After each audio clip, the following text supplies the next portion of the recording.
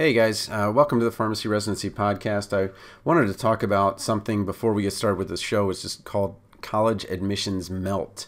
College Admissions Melt is where students have accepted an admission to a school, like pharmacy school or something like that, and they don't end up going.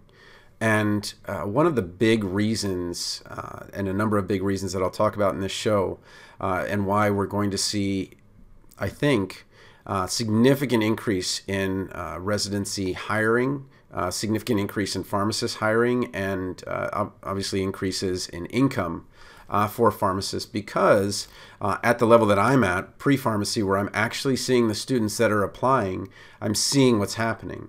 And three of the things that they're really concerned about are, one, less students are going to pharmacy school, and AACP even has it in bold on the website that there is a decline in admissions. And that, of course, when people are not doing something, you're like, well, why aren't you doing it? And that makes them nervous. Recently on Ramsey Show, there was a $482,000 in debt student who graduated from pharmacy school. And again, not all of that was a pharmacy school. And then third, NAPLEX is, the pass rates are not out still. And students are not able to get that confidence that they usually get going into pharmacy school.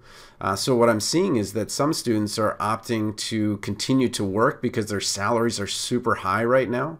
And as an undergrad, a friend of mine was making $22. A friend of mine's 14-year-old was making $22 an hour working as a side judge for soccer games. And then because those NAPLEX rates are not out, students are just like, well, I don't have confidence in this decision. I don't know what the rate's going to be. I don't know if I should have chosen this school or that school. So for those three big reasons, we're going to see, I believe, a lot of it melt, where not only are the applications down, but I think the people that are going to actually take the pharmacy school application, that's going to go down quite a bit as well, where they're going to have that admissions in their hand, but they're going to say, well, I'm making a lot of money now, and that's really scary to take on that debt, and I really don't want to do it, and I just don't know if these pass rates are right. And that's what I'm seeing is indecision. And I have nothing to tell them. I don't have data to show them. I can only tell them that the good news is that their chances of getting a residency, if that's something they want, is 3 out of 4 instead of 2 out of 3. But that's the kind of only assurance I can give them. Anyway, let's get started with the show. But I think it's really, really good news for practicing pharmacists, for those that are just graduating from residency, that there are going to be many, many jobs available, and that the number of graduates is continuing to go down quite a bit. So hopefully the job security for those that are in the profession now and that have made it through the pandemic should continue to increase. Hey, welcome to the Pharmacy Residency Podcast, a member of the Pharmacy Podcast Network. Today we'll talk a little bit about enrollment and how that's going to impact you guys. So let's kind of go back a little bit. There's actually 1 million fewer students in college in undergrad. I know as a community college professor, we're certainly seeing it.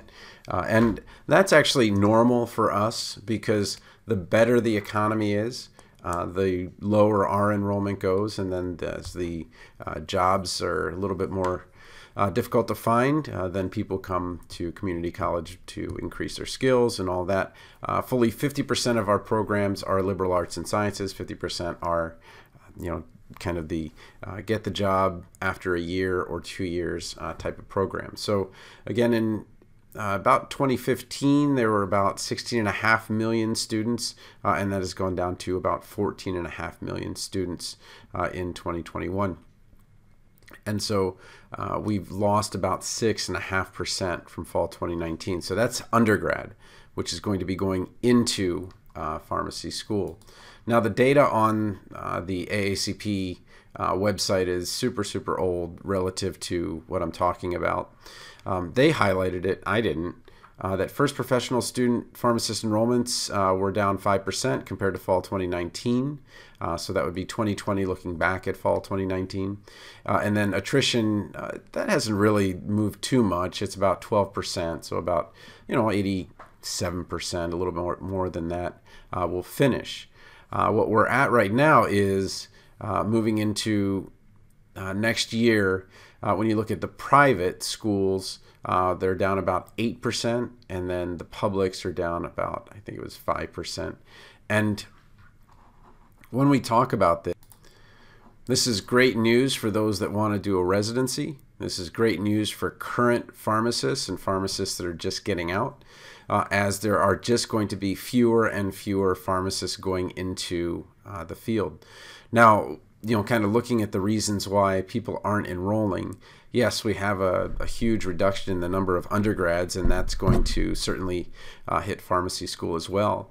But the reality is, and the fact of the matter is, that medical schools get 1 million applications per year, and pharmacy schools get just a very, very tiny fraction of that. The average student only applies to about 2.5 schools.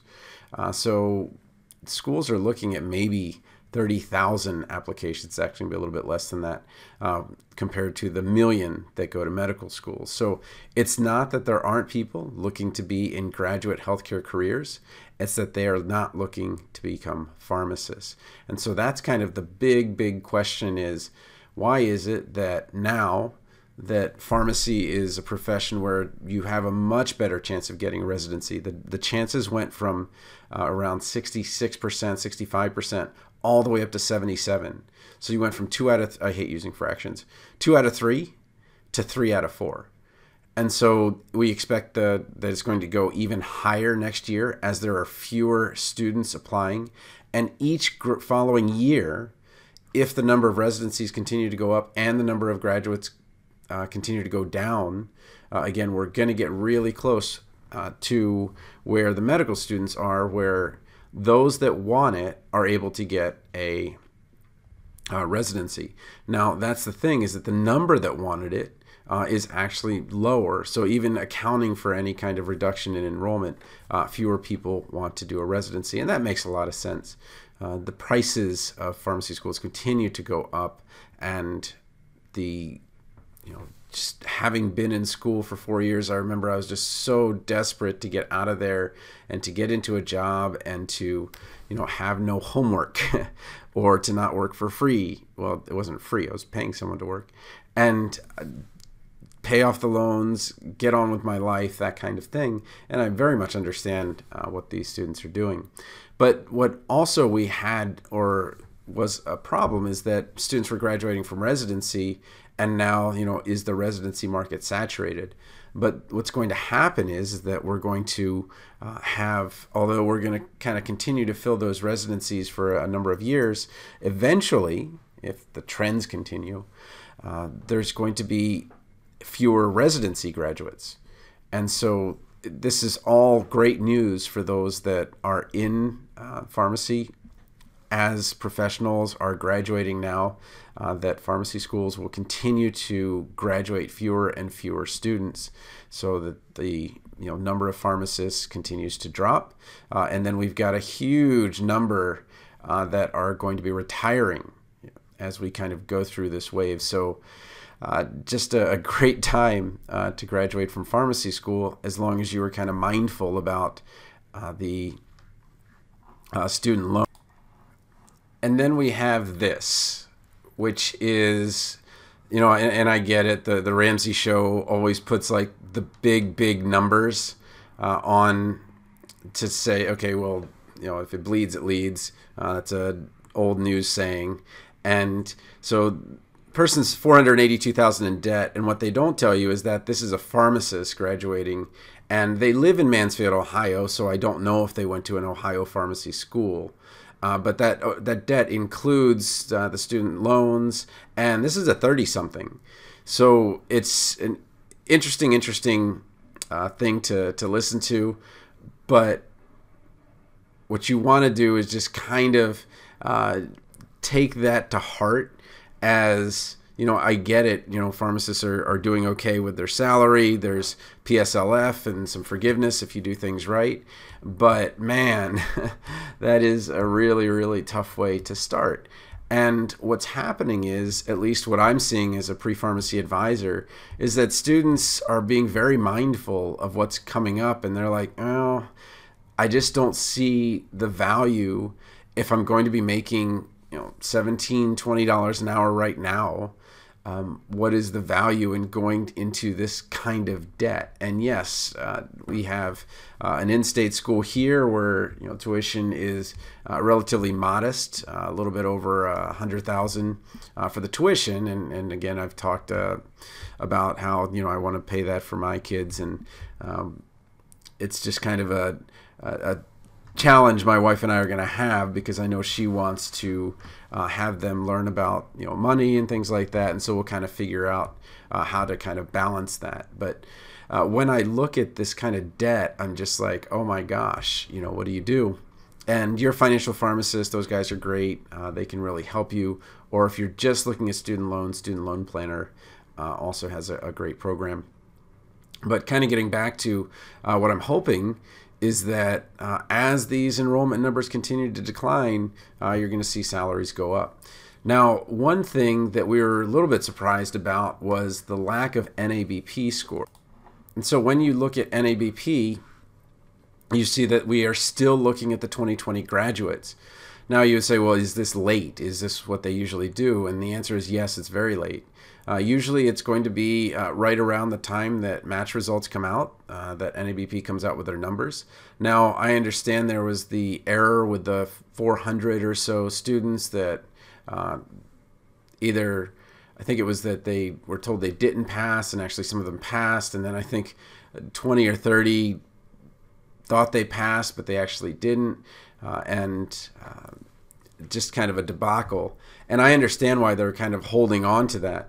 But what this does at a pre-pharmacy level, students are like, well, if I can't even know how the pass rate is at a school, then how can I possibly enroll and spend $250,000, $200,000? They just don't have the information. And so a lot of them are just saying, well, I'm okay with going and applying to medical school, seeing how I do with that instead. And I think that that's something where pharmacy schools have really kind of missed the mark in being very transparent about these types of things. So I saw that there was a school that said, the average pass rate was like 90%, but the most recent was like 75 or in the 70s. And so that's very misleading. That, okay, we had a couple of 90s and then we've got a 70, and to say, well, over the last 3 years we did fine, but the most recent one was not fine. And those types of things are the things that these students that are in pre-pharmacy are really nervous about, and they really don't want to commit that amount of money without all the information. And not having NAPLEX scores is a huge, huge part of it. Normally, they can kind of affirm their choice. So they've made a choice to go to some school. They can look at the NAPLEX rates middle of March and say, okay, I'm confident with that.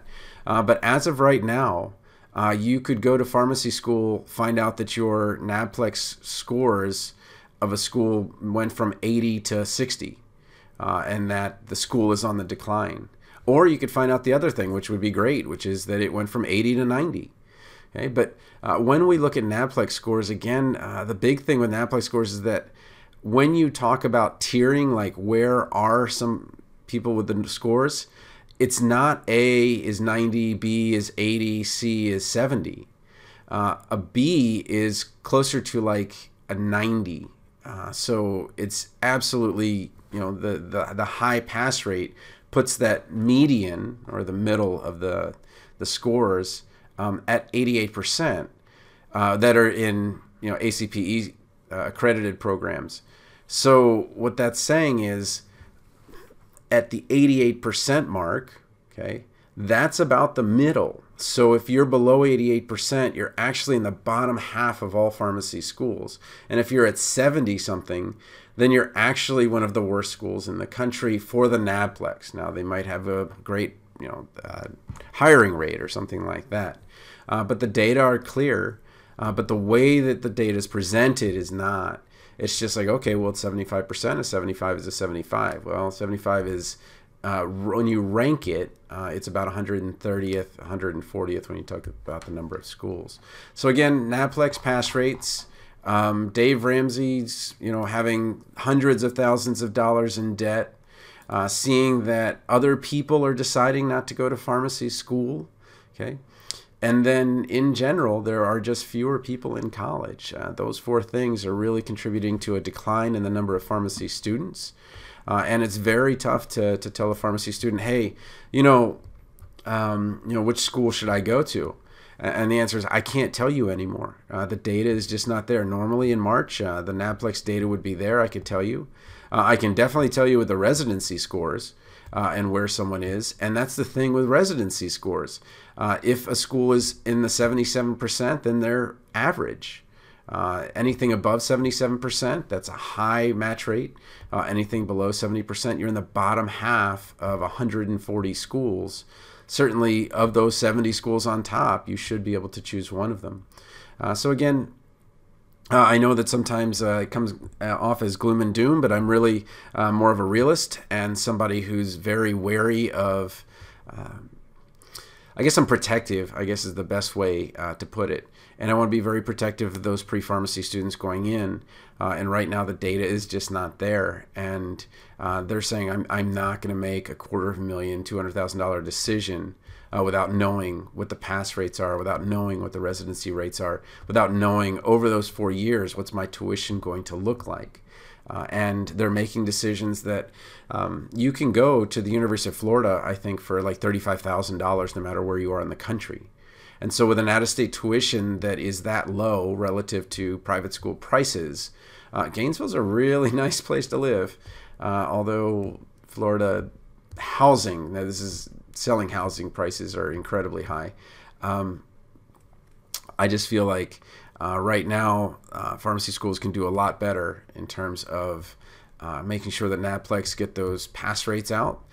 Making sure that they're mindful of helping the students get out of school with the least amount of debt possible. And that's going to happen very soon as, again, the privates are taking another 8% hit, the publics are taking another 5% hit in enrollment or applicants. But that's going to really impact enrollment because they're almost at 90% acceptance rate. So there's just nowhere to go. Like there's just some schools are so close to 100 that they just don't have more people to accept. They just can't do it. And what we're going to see is finally, the decline in enrollment to the point that you're going to start seeing some consolidating of these schools where some of the privates that have gone online may be able to survive, I think. Some of the privates that have great reputations, great scores, and those types of things that have added master's degree programs or programs in other areas like PT, OT, those types of things. I think those guys will survive. But I think next year we're going to see pharmacy schools with such low enrollments that they're going to have to start I hate to use the word shutting them down, but there are pharmacy schools that are just pharmacy school. And they were trying to be standalones, and that no longer is going to be a possibility. But those that are add-ons, that is, they've kind of added on to the school, they may be able to stay on if those professors' money is not coming from the pharmacy school. So the private schools, where the money tends to come from the students, and that's where the tuition money goes, is to the professors. That's a very different thing than the public schools, where the professors are generally paid by grants and things like that coming from the U.S. And all of that. So I kind of wandered there, but bottom line is more jobs for residents that are graduating, more jobs from pharmacists that are there right now.